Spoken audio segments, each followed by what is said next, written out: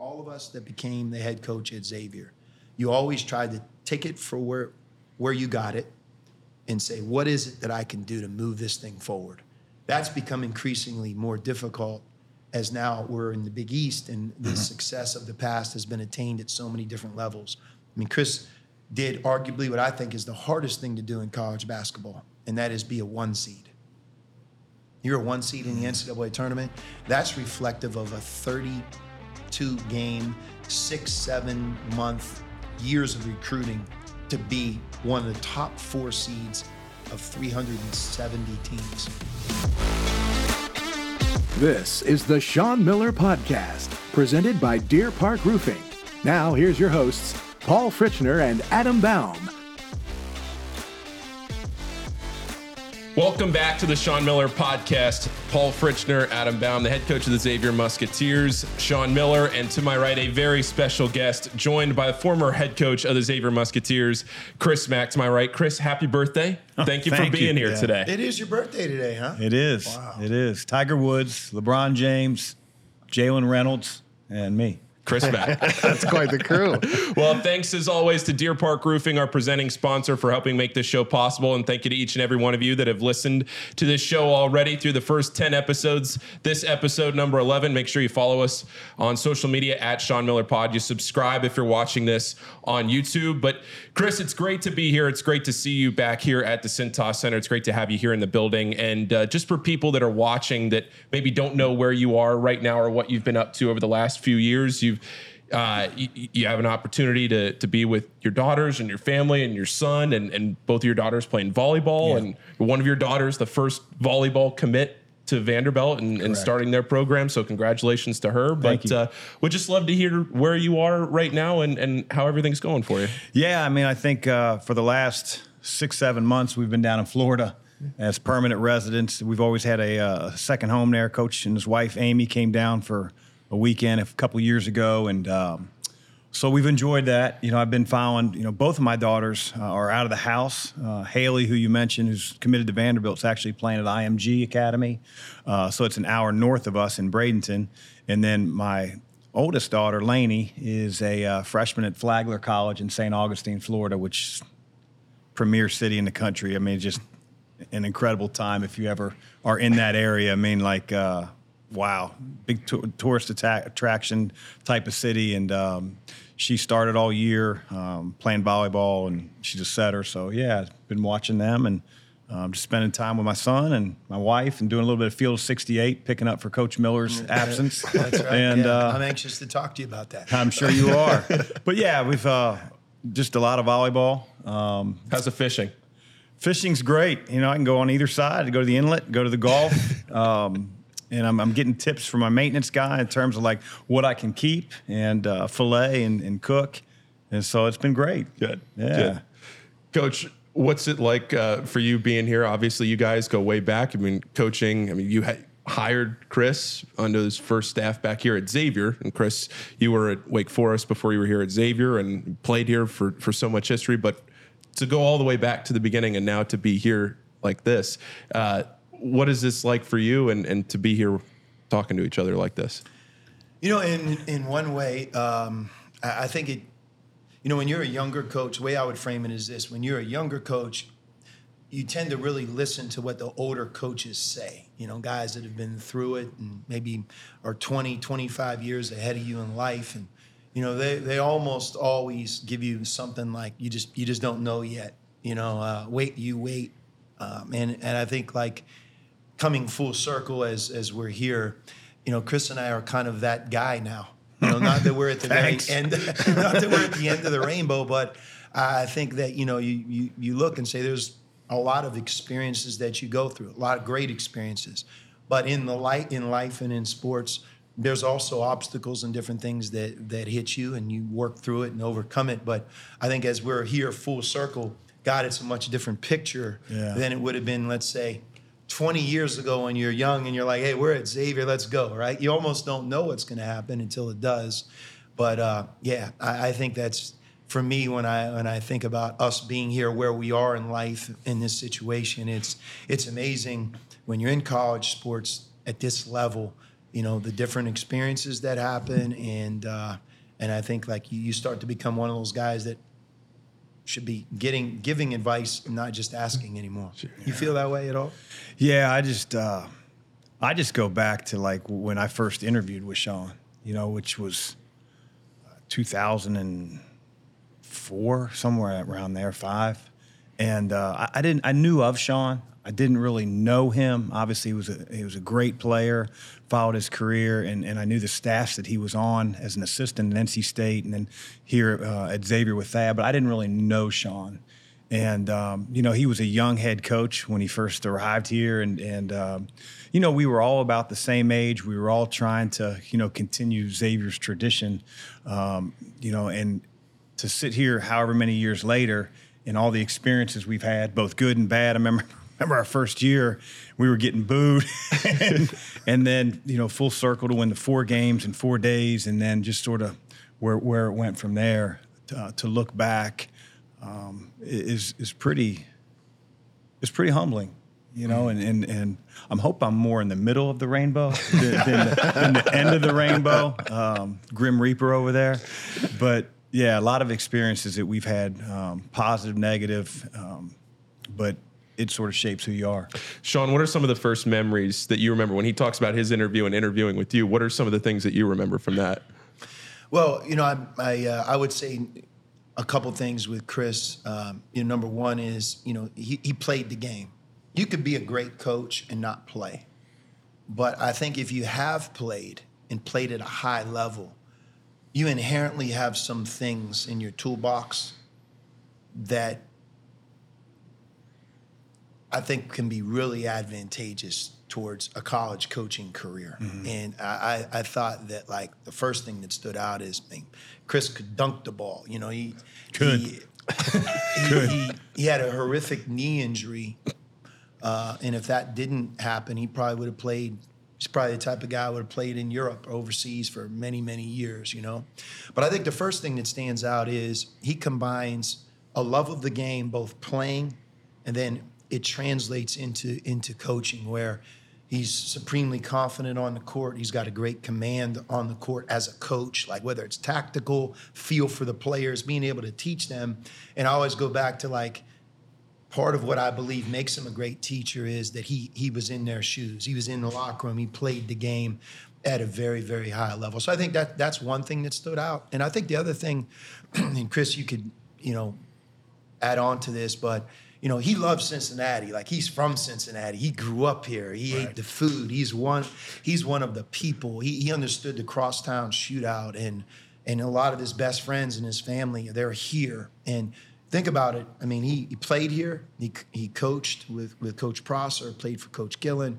I mean, was here. So you think about how long he's been at Xavier and the different things he was a part of. I thought he understood this place better than anybody. And also, I think he loved Xavier for what it was, what it is, and, what it could be. So, when we became together on the staff, I mean, when you're working through recruiting, you're working through coaching, like he had like a unique skill set to make our program better because of who he is and his track record here in this city and at this place. Yeah. He's a GCL guy, Coach, St. X, yeah. Yeah. No, yeah. Well, you say the Cincinnati. That's why I'm sitting here with the Bengals fan and the Steelers fan. Somebody had to sit in the middle. Yeah, I don't know how we lost to those guys both times like that. I'm going to be careful on this because now that I'm here, I mean, I'm Joe Burrow and I know what the Bengals mean to the city, and I really enjoy watching them. But I mean, I grew up in Pittsburgh, and it is what it is. I mean, it just, I had a terrible towel in my backyard at 6 years old and imitated Lynn Swann. And I'm going to give you a great story, Chris. Oh, God. So I'm at Arizona. I'm the head coach at Arizona. We're in the Pac-12 tournament championship game. We're playing USC. We're lining up for the national anthem. I'm looking right at USC. Place is packed in Vegas, T-Mobile Arena. I look to my left, and in the first row, for about 20 feet from me, is Lynn Swann, who at the time was AD. the AD at USC. And I had about 10 seconds before the anthem was going to start. And do I go shake his hand? You know, I mean, what do I do? Plus, I'm the coach at Arizona. He's the AD at USC. So I leave the line. And, I mean, I just was literally caught up in the moment. If I have 5 people that I would just be like, I can't believe I met you, Lynn Swann would be number one. I get that. Top 5. Number 88. Yeah. So He'd be a lot further down on my list, but, you know, I understand. Now, I walked out of the national anthem line, and that's when we used to wear suits. Right. We're in the championship game. I'm the head coach at Arizona. We're getting ready to play USC. And I probably caught him off guard. I said, Lynn, Sean Miller, I grew up in Pittsburgh. You know, you were my idol. That's all I can say, man. I needed to shake your hand. And he said, John, it's so nice to meet you. Probably why he isn't the AD anymore. Said, it's great to meet you, too. I walked back. I couldn't concentrate at the national anthem. I barely could coach for the next 2 hours. And I remember thinking, like, I'm not going to let that moment ruin how I envisioned it, you know? But not that he needed to know it, Sean, but I was the coach. I'm like, right. from him. You know? Look it up in the program. There you go.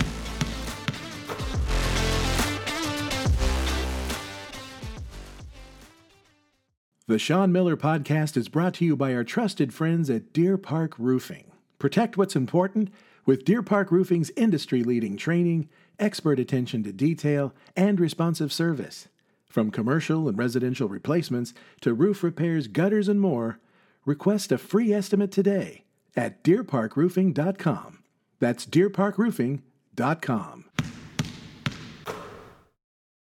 Welcome back to the Sean Miller Podcast. I'm curious, Coach, what was it like being an assistant at the very beginning of Sean's head coaching career? What was he like as a head coach back then? Really intense. I think that Sean was saying this before. You know, when I came back to Xavier, everything was familiar.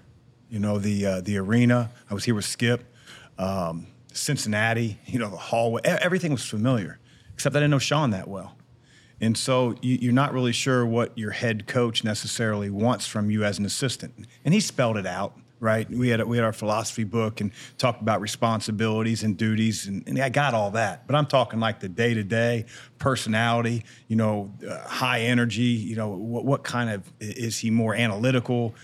I have to learn those things, you know, from Sean. And I think in the very beginning, like a lot of new head coaches, he was and still is very hands-on. You know, I think that when you go from being an assistant coach to being a head coach, you're so used to who you've been, where you're calling the recruits, you're running the drills, you're doing things, you're doing the scout. And when you become the head coach, not that you don't do those things, but you have to manage the people that are doing them. And so he was head down Harry, 1,000 miles an hour, and he was intense as it gets. I mean, whether we won or whether we lost, you know, he was watching tape up in his office until, you know, 1, 2 in the morning. And I watched tape, but as soon as the game's over, not when I was an assistant, but when I was the head coach, as soon as the game was over, I'm in a sports bar. I'm getting a couple beers, I'm relaxing, and it's like, I'll worry about that next opponent that night at 2 in the morning back at the house and then start figuring out what our practice plan is. But he wanted to analyze everything instantly. And so it made for some nights where I'd look at my wife, you know, after we lost, and she'd be up in the stands. And I said, we're going to be eating pizza up here and, you know, watching film until 1 and 2 in the morning and getting cussed out for a little bit. But you're right. And you still do that, don't you? No, I don't. Not nearly as. One thing that's changed is, you know, you can work from anywhere. You know, I think part of what we all did back then is you had to congregate here. You had to watch the video or the film here because you didn't have the ability to be away from each other. You know, one of the things that I think is great now is you could be in your kitchen. You know, we could all be doing a version of what you described, but you don't have to be here together until 2 in the morning or 1:30 in the morning or whatever. But yeah, that's one thing, Chris, I'll tell you that I've certainly learned over the years, and I wish I would have many years ago let go a little more. And And I think you learn that over time. But that goes into that category of you win, you're relieved, you lose, you die, and you reinvent yourself. Yep. And it's like if everything's that serious, at some point, I think no matter how hard you're working or how smart you're trying to be, or dotting the I's and crossing the T's, like that works against you. And I would say that for me, that eventually, to some degree, did me in, because you can only go that route for so long without things breaking, and really you start to break inside. I think as you get older, you learn the value of, like you said, letting go and empowering an assistant coach. And it's like even underneath Out of Bounds, like I think you're one of the best to ever do it. I mean that, when your team takes the ball out under your basket. I think coaches that have coached against you, if they hear me say that, they would shake their head and say, yep. It's just like you're wired differently. I think you got a lot of that from Skip. And then I think it's your creative mindset and working for Skip, because I think he took that very seriously as we go. Yep. But I remember like talking about that a lot with you. But it was hard for me to let go, not because I didn't trust you, but because, like what you said, you're young and you want everything to go right, and you know what the easy solution in your mind is? Well, I'll kind of do it. Yeah. But what's unique about it is when I left and then you became a head coach, I could have predicted that you would be really good in that area, but sure enough, that's what happened. Like you were able to score at a level that not many head coaches can. And yet when you're working with me, we worked together, but in hindsight, I could have turned that over to you back then. And right, but let me say this: like that was the initial impressions. I mean, don't think for a minute that like over our 5 years together that like I just sat on the side and watched Sean coach. I just mean in the very beginning stages, you have to earn trust as an assistant coach under the head coach. You have to learn his personality. I learned so much under this guy, and I'm not going to blow smoke, but the systems that he had in place, I had never really experienced before. Both as a player and as an assistant coach, and I learned a ton of basketball and whatnot from Skip, from Jim Cruz, from Pete Gillen. But the systematic approach in all areas, from recruiting to how we manage the office to summer camp to practice plans to scouting, was incredible. I think a part of that from you was probably Herb Sendek, who I was never around.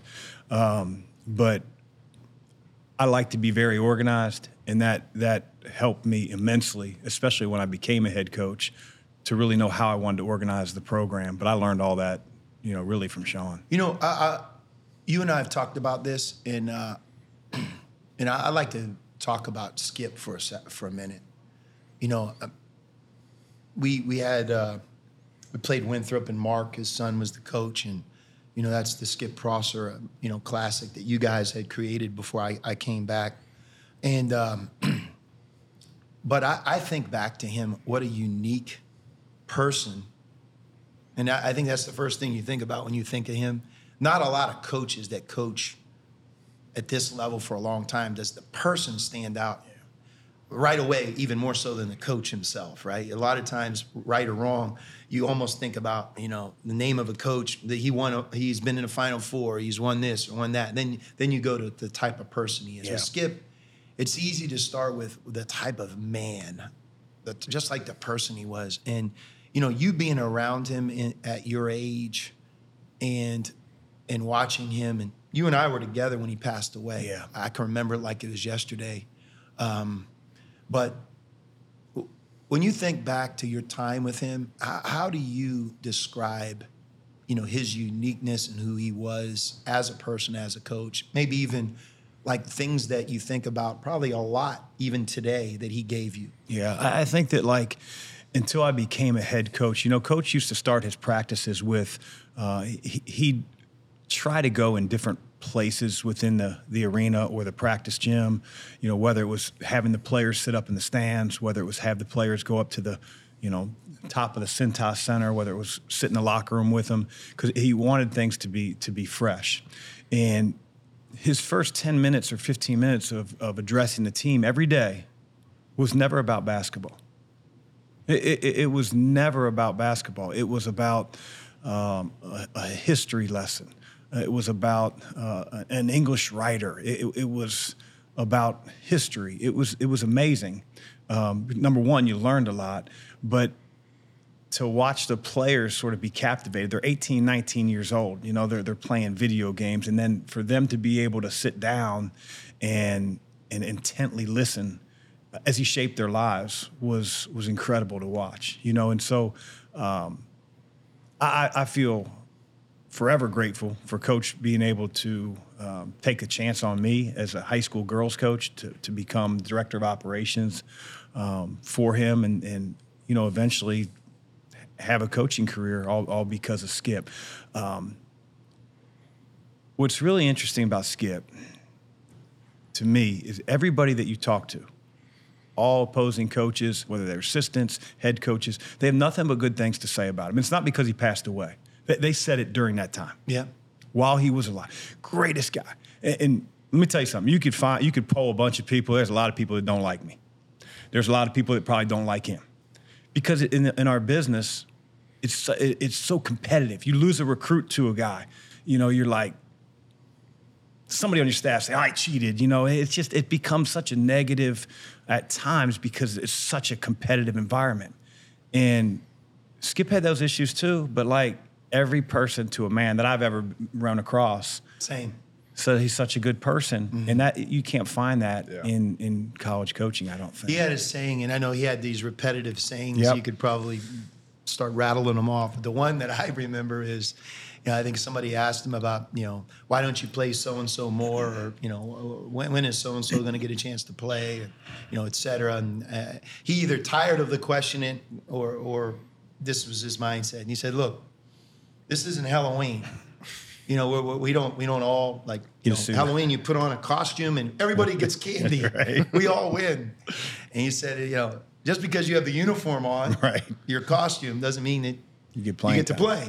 We're going to play the guys who deserve to play. And, you know, still to this day, when you think about it, it's hard as a coach. You have guys who are really working hard. Mm-hmm. You have guys you know one day will be good, but you just can't start them or play them as much right now. They're too young, not ready, need more development. And it's a difficult deal to pick your starters and how it works. But it was a great answer. I mean, it makes all the sense in the world. And I think sometimes to the outside world, it's like, hey, why don't you just put him in? Well, because we've practiced 60 times, and I think we have a great understanding of who should be doing what. And this is how we do it. Yeah, as a coach, you want to say, because we want to win, and we know who the best players on the team or in this environment, in this situation, are going to be based on seeing them every day in practice. But you know what? When I'm watching the Bengals, I was like, why don't you give this guy a chance? Why don't you put him in there? So we're all fans to some degree at some sport. For sure.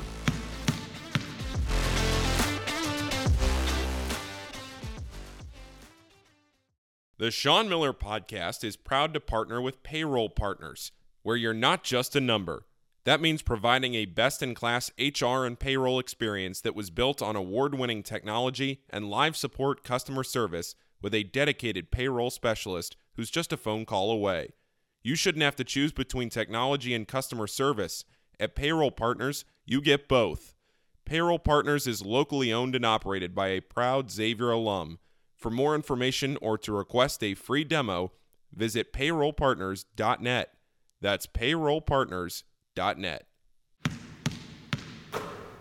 Welcome back to the Sean Miller Podcast. Now, both of you have played each other in the Sweet 16. And Chris, since it's your birthday and you are the guest on this show, we're going to start with you in 2017 in San Jose. Yeah. Xavier, a 2-point win over Sean Miller's Arizona Wildcats in that game. So I'm going to turn the floor over to you on this one and what you remember from that game and coaching against each other for the second time in the Sweet 16 in 3 seasons. Yeah. The first thing I think of is how fortunate we were to get there.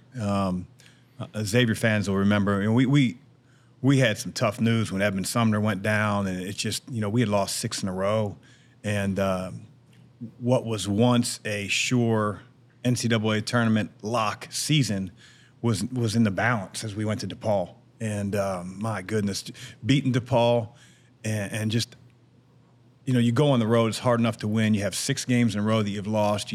Everybody's saying if you don't win, you're not going to the tournament. We thought when we won at DePaul that we were in, and then you find out later that we weren't. You know, we won a couple in the Big East tournament. So just to have that road to get there, beating Maryland and Florida State, just felt fortunate to be there. And then, you know, our guys, JP, Trayvon, Malcolm Bernard was huge that game. I don't know if he missed a shot. You know, there was just such a belief as we went to the tournament, because while we were on that losing streak of 6 games, you felt the weight of the world every game going in, whereas I felt like our guys could finally play free and play for something instead of like losing something.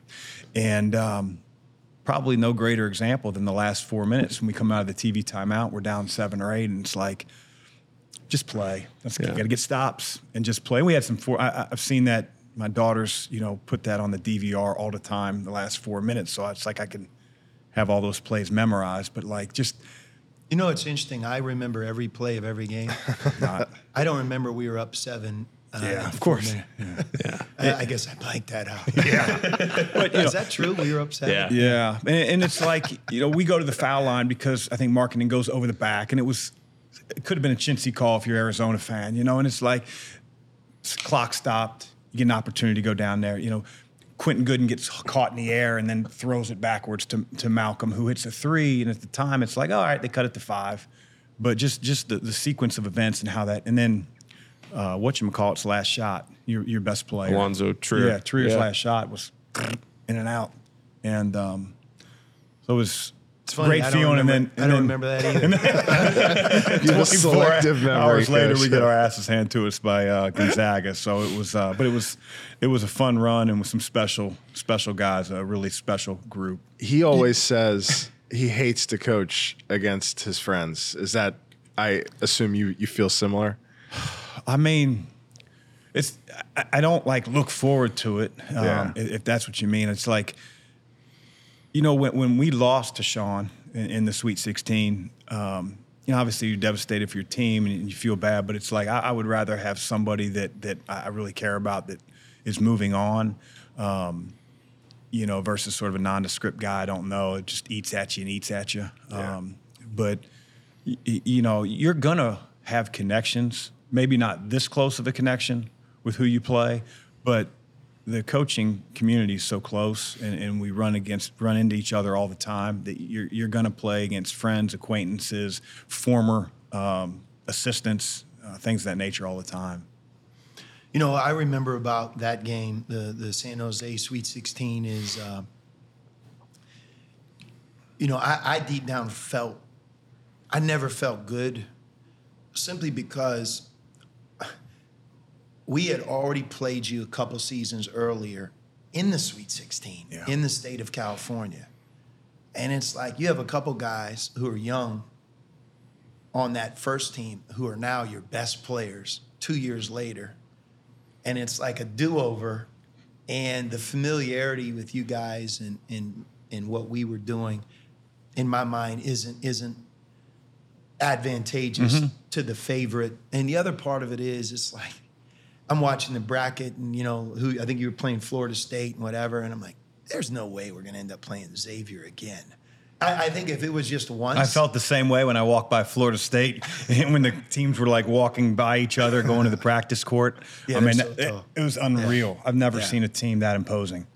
But then I saw you guys beat Florida State, and it was almost like, God, we got to do this again. You know, I mean, that's how I felt. I wish I didn't feel that way, but I thought, you know, your zone defense, and, you know, you came up with it. Was it that year or a year earlier? It was the year we played you the first time in Staples Center. You know, Matt Stainbrook was a great player, not a great defensive player, very intelligent, smart, but had trouble moving his feet. We decided, you know, sort of go with an unorthodox 1-3-1 and put him on the bottom just to keep our best rebounder. Yeah, it was great. Close to the basket. Just a coaching perspective, it was really, really unique. And I was worried about you guys doing that. You know, J.P. McCura is such a unique defensive player. We didn't have what I would call like a true point guard on that team. We had tough guys, combo guards, and then Parker Jackson Cartwright against the zone was smaller. And I was like, God, that zone. And sure enough, I thought you guys, when you put it up against us, you almost negated Lowry Markin to some degree. A little bit. I think that was a big part of it. And the other thing, Chris, from if we're talking basketball perspective, if you're a coach listening to us right now, your scheme of Trayvon Blewett, where you would always have him set a screen off the ball.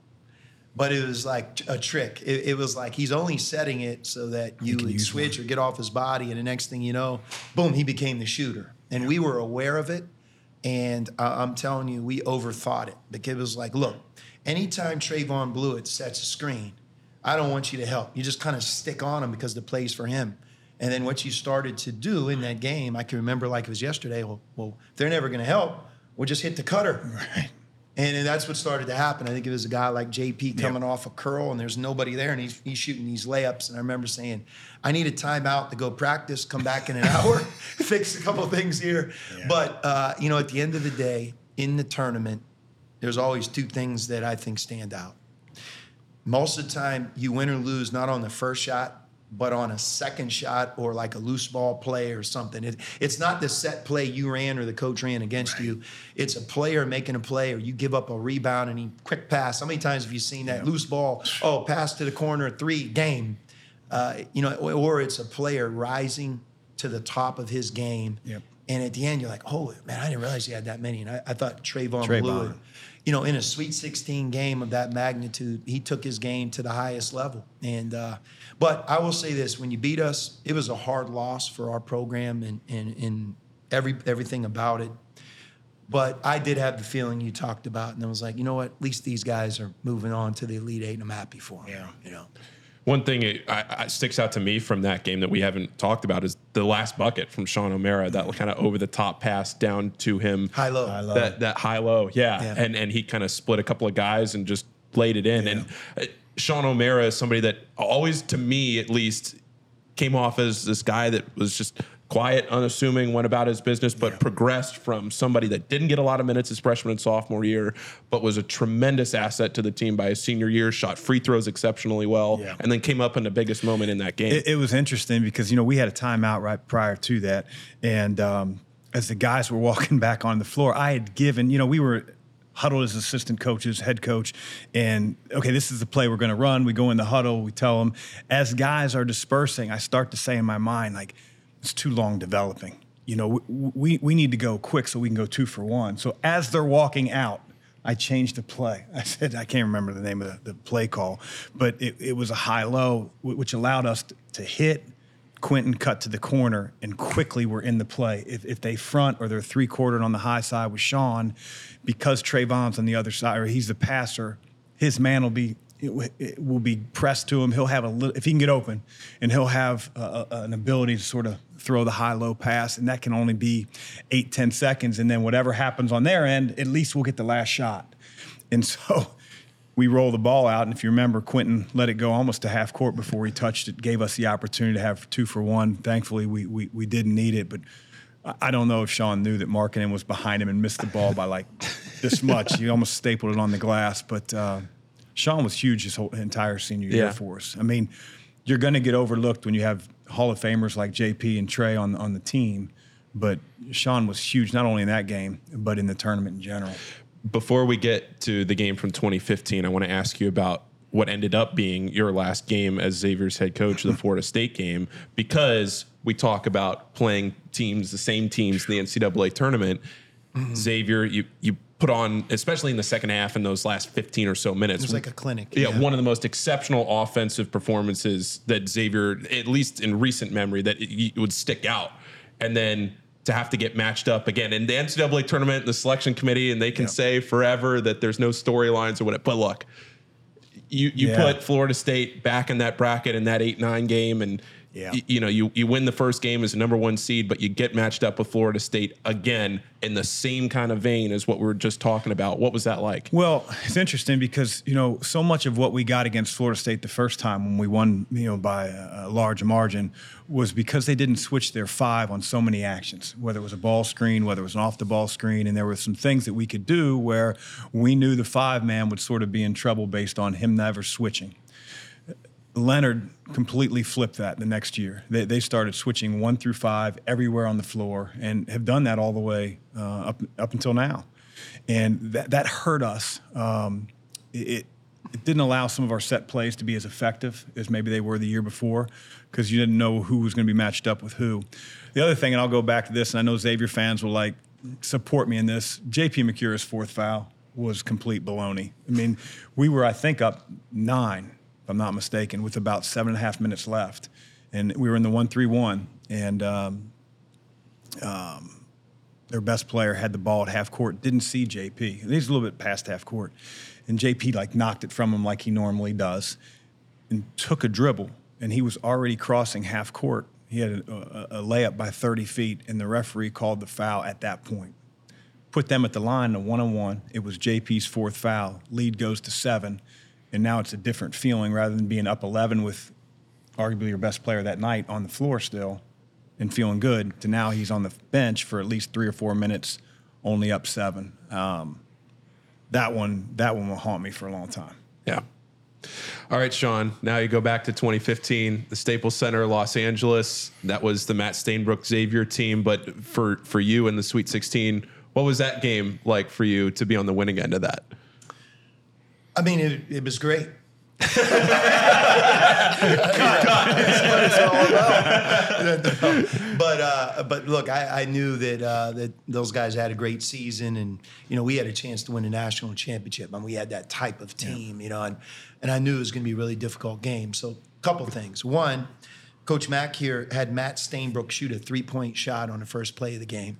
So I knew that he was playing games with me in my mind. That's interesting. That's interesting. I know. That's interesting that you remember that on purpose, because it's like he doesn't shoot threes and look at him. He's going that let it fly mentality, and and look, that's the part of the tournament. Heavy favorite, pressure of the world. You got better get to the Final Four. Are you ever going to get to the Final Four? And this 7-footer heaves the 3 in and out.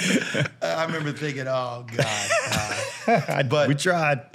So that's one. And number 2, one of my favorite players that I've coached during my time is T.J. McConnell.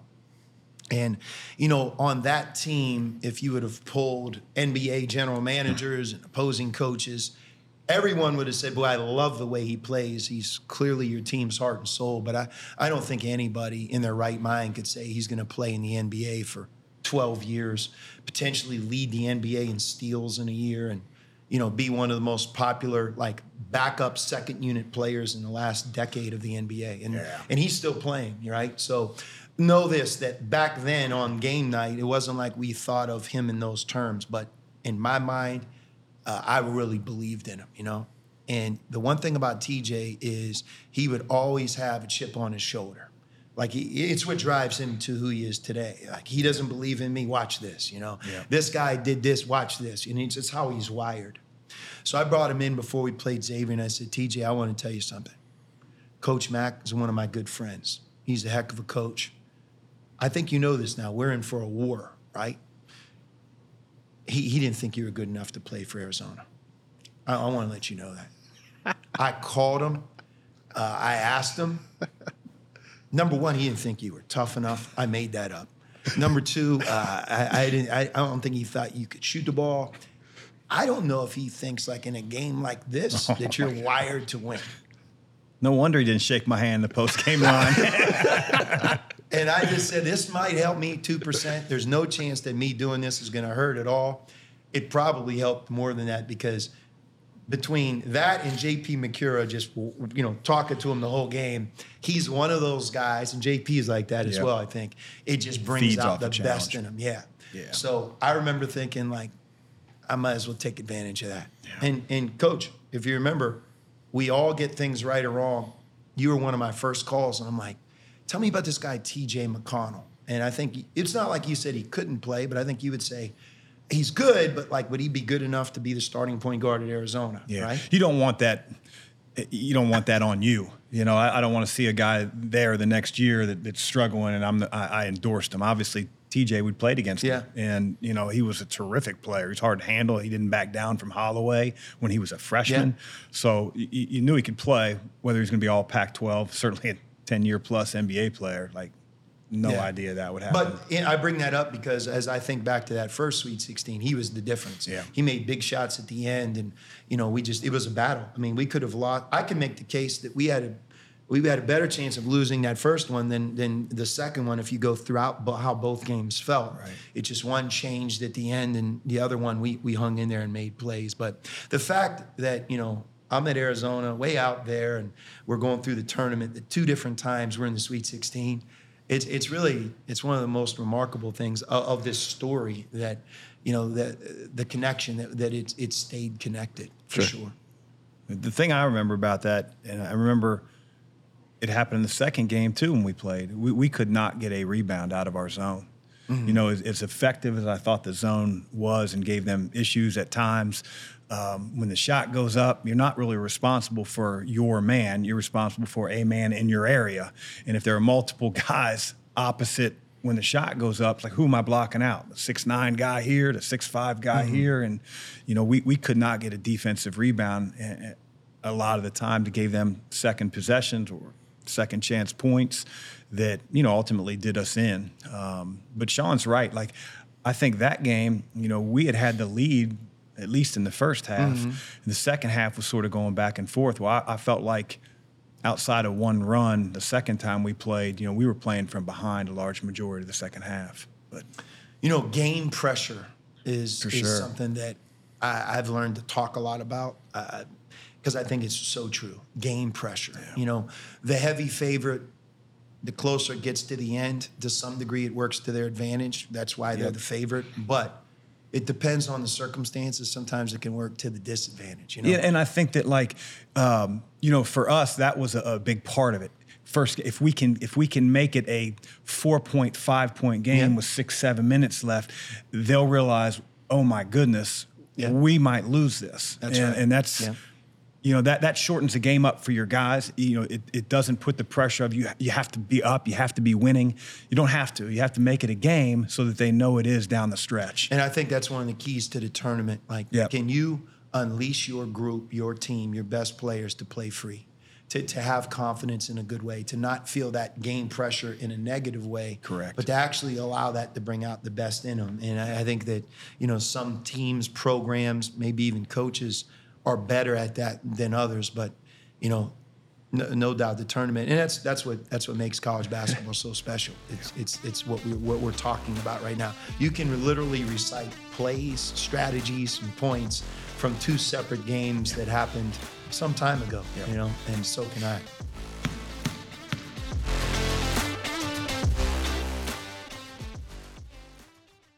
The Sean Miller Podcast is brought to you by Deer Park Roofing, and their company motto is protect what's important.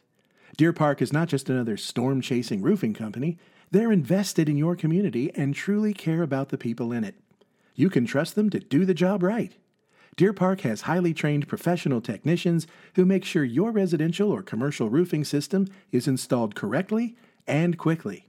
For a free estimate, visit deerparkroofing.com today. That's deerparkroofing.com. Sean, Chris, both of you began your head coaching careers here at Xavier, but you both left for other opportunities. And Sean, I'll start with you. You left to become the head coach at Arizona. Chris, you left to become the head coach at Louisville. But Sean, going back to that decision to start here, but to then leave for something else, what do you remember about that decision-making process? Maybe what you talked to Chris about when he was going through that process himself, and now where you are being back here at Xavier? Yeah, it's hard to go back in time. Certainly, I was really torn, and it had nothing to do with the place that I was going, Arizona. It had everything to do with I was here for 8 years. 5 as the head coach, but 3 previous to those 5. People here treated me great. Like Chris said, first year, you take over as a young coach, your record is 0-0. And look, not everybody was saying, hey, we got our guy, or this is going to work out great. But what we developed into was something that we all had a lot of pride in. I mean, we were a tough-minded team. We were a good program. And I think like all of us that became the head coach at Xavier, you always tried to take it for where you got it and say, what is it that I can do to move this thing forward? That's become increasingly more difficult as now we're in the Big East and the success of the past has been attained at so many different levels. I mean, Chris did arguably what I think is the hardest thing to do in college basketball, and that is be a 1 seed. You're a 1 seed in the NCAA tournament. That's reflective of a 32-game, 6-7 month years of recruiting to be one of the top 4 seeds of 370 teams. Yeah. I mean, it's so difficult. And everyone's going to remember, well, what did you do once the tournament began? And that works both ways for coaches, right? Yep. Sometimes you could be the 12 seed and get to the Elite 8 or the Sweet 16. Sometimes you're the 1 seed and it doesn't work out. But to be a 1 seed, so the point of the very long-winded answer here is you have so much pride in being able to inherit the program, be responsible for moving it forward. And if, in fact, you accomplish that, it's not easy to say, I'm out. Let's move on. Like, you become attached to Cincinnati, to Xavier as a university, to the great people that work here. And you know what else? To your players that you convinced to bring here, that you coach, that have worked really hard. When it's time to leave, it's not all what perception is. Oh, he's leaving. It must be easy for him. Nah, it's not. So it was very, very difficult. The fact that I did it back then, I tried to do it for all the right reasons, and there's always, the pluses and minuses of doing it. But one thing that I will say, in the 13 years that I was gone at Arizona, I never lost respect or appreciation for Xavier. Some of it was easy because, Chris was here and people that I really care about were here, but I never lost that. Like, I always inherently followed Xavier really closely, respected Xavier, and we're talking about the 2 times that we matched up, right? So that always remained inside of me. But to leave here was very difficult, not because of the place that I went to, but because of how strongly I felt about this place and in the city. Yeah. I mean, for me, I was in a place that I was devastated that we lost to Florida State. I mean, we had Trayvon and JP and Sean, for 4 years. And, I had opportunities before that, but it just felt like with those guys, 1 seed, felt like everything was rolling. The game was I don't want to say in hand. That's wrong, because obviously it wasn't. But just thought that the year before we were in the Elite 8, this is sort of our destiny. And the next thing you know, it's just, you're looking at Karam Canner and Sean and those guys with tears in their eyes in the locker room. And it was the hardest time, I think, that I'd been through as a head coach. And then you're faced with that decision, like, within 48, 72 hours. Like, and, I think a lot of things were misinformation out there that, I had something going on for so long with Louisville. I mean, it's so far from the truth. And for me, Sean had said he was here for 8 years. I was here for 14 straight. Right. 14 straight. And, felt like at the time I wanted to take on that challenge. I think retrospectively you could say, hey, it was the wrong decision, but I don't ever look at it like that. I look at it like those things shape you. Just as I went through my knee injuries when I played here, I went through 2 ACLs and a third when I got done playing, that if those things hadn't happened to me, I wouldn't be the man or the person that I am. And so, going to Louisville was a decision more about the next challenge.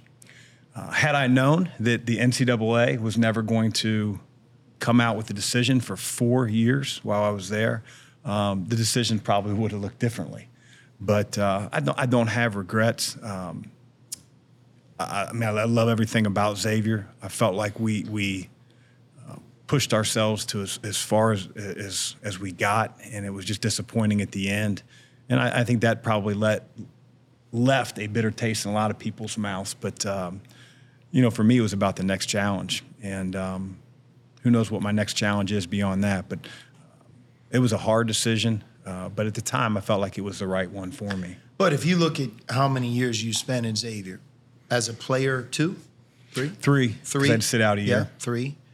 You were the director of ops with Skip for 2, so you're up to 5. You were with me for 5. Now we're at 10, and then you're the coach, 9. I mean, when you're at a place, and I think in that time we went to like 17 NCAA tournaments in 19 no doubt. Years. I was going to say that. There's a stat that came out that since the creation of the NCAA tournament as a 64 team field, and then it became 68, which I believe is in the 1980s. 85. 1985. From 1985 until this moment, we're talking ranked the most total wins, not wins in the NCAA tournament, but from Just game one all the way wins. to the end of the season. And I think our program is right at number 10, 11. number 11. Think about that. That's incredible. I think more than any stat, if you want to just talk about the true history of this place from a basketball perspective, to be able to say that since 1985 should make any player, any coach, anybody that's affiliated or a fan of Xavier basketball to be able to say that.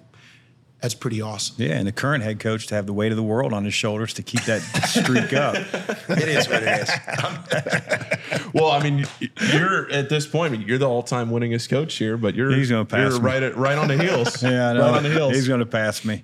Yeah, well, we'll see. That's a tall order for sure. But no, Chris did. He really did an incredible job here. I remember being at Arizona in my first year there, and we inherited a real change over from maybe the previous 3 or 4 years, and then I showed up as kind of like the fourth coach in 4 years. Almost doesn't sound right? The fourth coach in 4 years.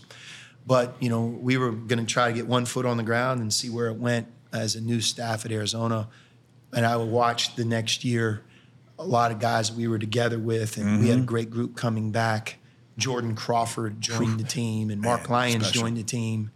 And watching them, I remember I watched the game against Kansas State. Double overtime or Double triple? overtime, Yeah, double. it seemed like quadruple It did. overtime. It just went going on and on. But they were getting ready to play Brad Stevens and Butler in the Elite Eight to go to the Final Four. And I remember saying, like, man, I think Chris is going to go to the Final Four in his first year. Man. But that was a great team. Oh, well, yeah. And I think, again, maybe I'm wrong, but I think if you would have been here, that might have kept Derek Brown one more year. Could be wrong. Yeah. But regardless, that team was really good. A talented team and a very focused team. And had we been fortunate enough to move past Kansas State, we would have played Butler, who we lost to with the whole clock episode. I think our guys would have been loaded for bear, and who knows. But look, the one thing that I thought back to when we were talking about this is when it all ends and you're in the NCAA tournament and the game ends and only one team will end as the winner, how does it feel? Like in that locker room, like when you look at your players and it's really undescribable, isn't it? I mean, to some degree. Sometimes, though, it's almost like joy from the perspective of, look, we got as far as we could. Right. This is an amazing season. Last year for us was like that, to some degree. We got back to the tournament. We're in the Sweet 16. We lost to a good Texas team. Man, we had a great run. You guys should be proud. Yep. You set the tone for a lot of great things. And happy for you, proud to be your coach. And, man, let's just enjoy all of our hard work, right? I felt that same way when we lost to you the first time. Yeah. Arizona, I felt that way when we lost to Kansas State, as hard as it was to see Jason Love and those guys that were wearing the uniform for the last time. But I felt that way. And there are other tournament moments, I'm sure you've had them, that, Wisconsin, in St. Louis, just complete horrible locker room, just the devastation. Same thing against Florida State. And it's just, as my old high school coach said, the sun will come up tomorrow, but you never feel like it's going to. Yeah, but the reason why I brought it up is my last game the first time, which should have been your last game as the assistant coach, you became the head coach next year. We lost to Pitt in Boston. Yeah. And it was Derek the Brown's only time foot. in Xavier, I mean this, that in that locker room, as hard as it was, that word joy of but we accomplished so much, fellas. I'd never had that feeling of joy. And I only give you that because, to me, it says a lot of where the expectations went to and the tone that was set. No, I'm not going to give you an ounce that this was good enough. We can do better. Like it was almost like I think when you talk about moving the program forward, and I don't know if that's the healthy response, but I think it, like when you talk about that next year's team, that actually was how I think you guys would have felt, simply because you were going like Elite Eight, Sweet 16. We got everybody back. No. We deserve to be here, and the expectation now is that we're going to be here and we're going to break through. And then when you get in that mode and it doesn't happen, and that takes on a whole new dynamic, you know?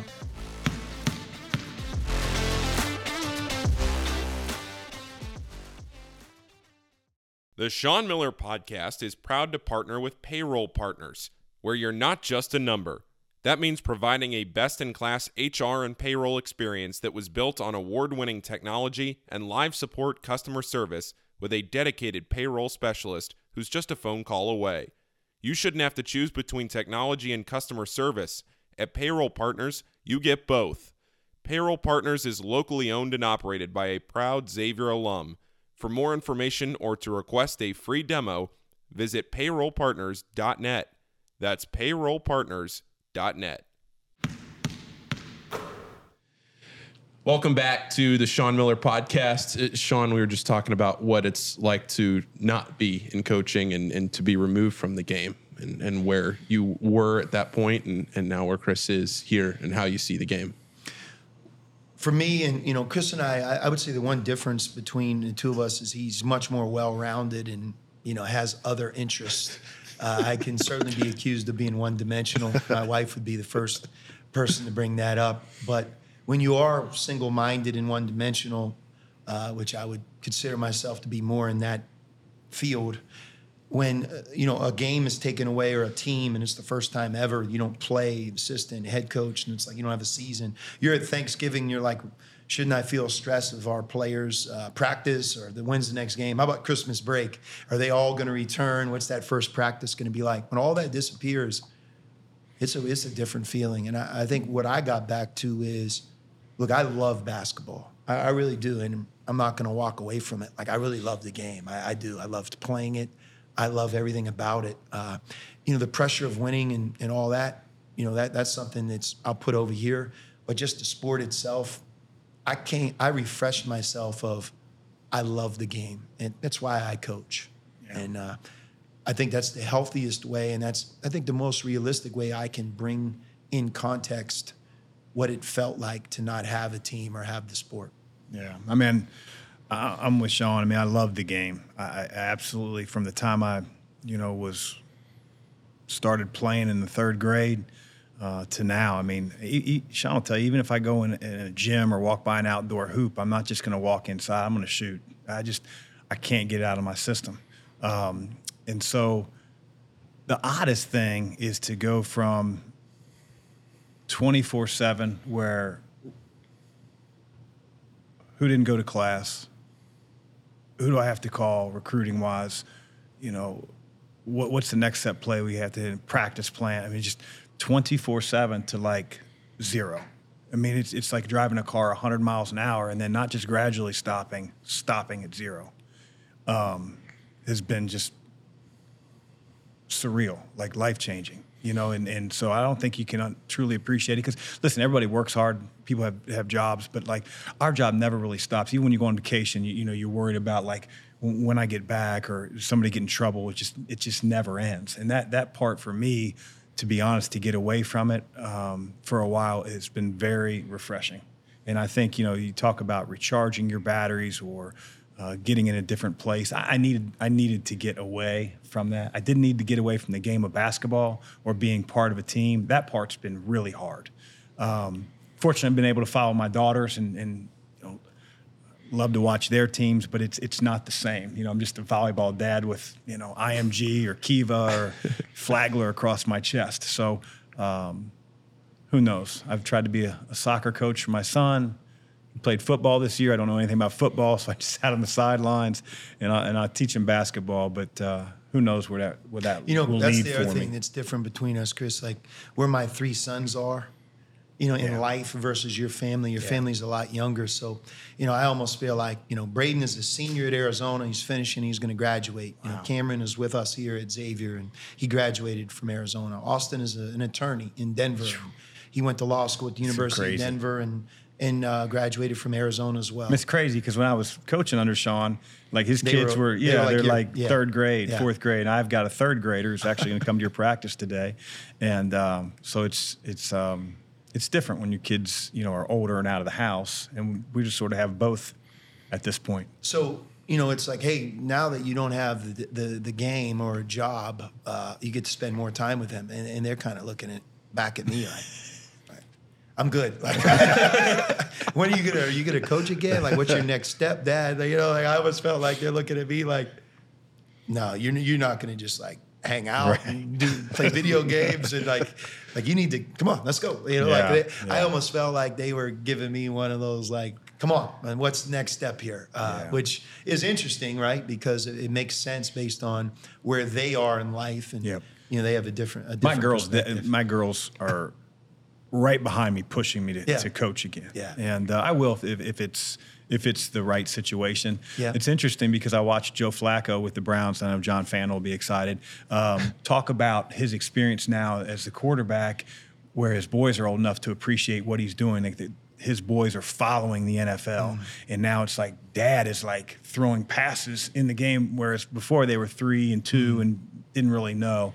And I feel like that's how Braden, my son, would be if I got back to him. Any game that I've ever coached prior to this, like he's facing the wrong way, eating pizza or with the band during the game. So I feel like he might actually watch a half or two if I got back into it. Yeah. Most crushing loss that I ever experienced, and I think there's about 5 or 6 that are really close, is losing to Ohio State in that second round of the NCAA tournament when we were together. Greg Oden and Thad was the coach at Ohio State. And it really had nothing to do with Thad being the coach at Ohio State. They were a 1 seed, and they ended up losing to Florida in a national championship game. But that game was over. I mean, it was going to go down as a Sweet 16 appearance and one of the great victories ever for this program and university. And it unraveled in such a bizarre way that, I mean, if you played that out 20 times, I don't think it would happen twice. I think Cage was 8-8 or 7-7 from the foul line. We had just had a timeout before he went back on the floor and had 2 shots. And it's like, as a coach, Sean's not going to say, hey, if he misses one, just to put pressure on the guy. Obviously you changed your philosophy. I remember that day, he's like, I'm never not fouling ever again. Revisit the Greg Oden shove, all that. But like that bus ride back here, what was the quietest I've ever been on a bus. And I remember Withrow or somebody was playing a district title championship game here, and we pulled up to the Centos, and I just felt like a zombie. I could not believe what had happened 2 hours ago up in Lexington. It was down in Lexington. That was a hard But again, one. it fueled the next year, and the next year. As again, moving the program, building a program, like going from where it is to like, and I thought, in some ways, probably months later, you said, this must be how it feels when you're growing, when you're adding to what has already been done. I think it's worthwhile to point out, I have an appreciation for this, that like you guys both started here. You went somewhere else, and now it's like we're sitting in the Centos Center right now on the Sean Miller podcast, and you guys are reunited. It's kind of interesting how life may work out the way that it does sometimes. Yeah. Well, I mean, for sure. And publicly we're reunited, but like Sean and I have remain close, and he'll call me and say, hey, that one play that you ran when you did this did that, or just things of that nature. Just staying in touch with him.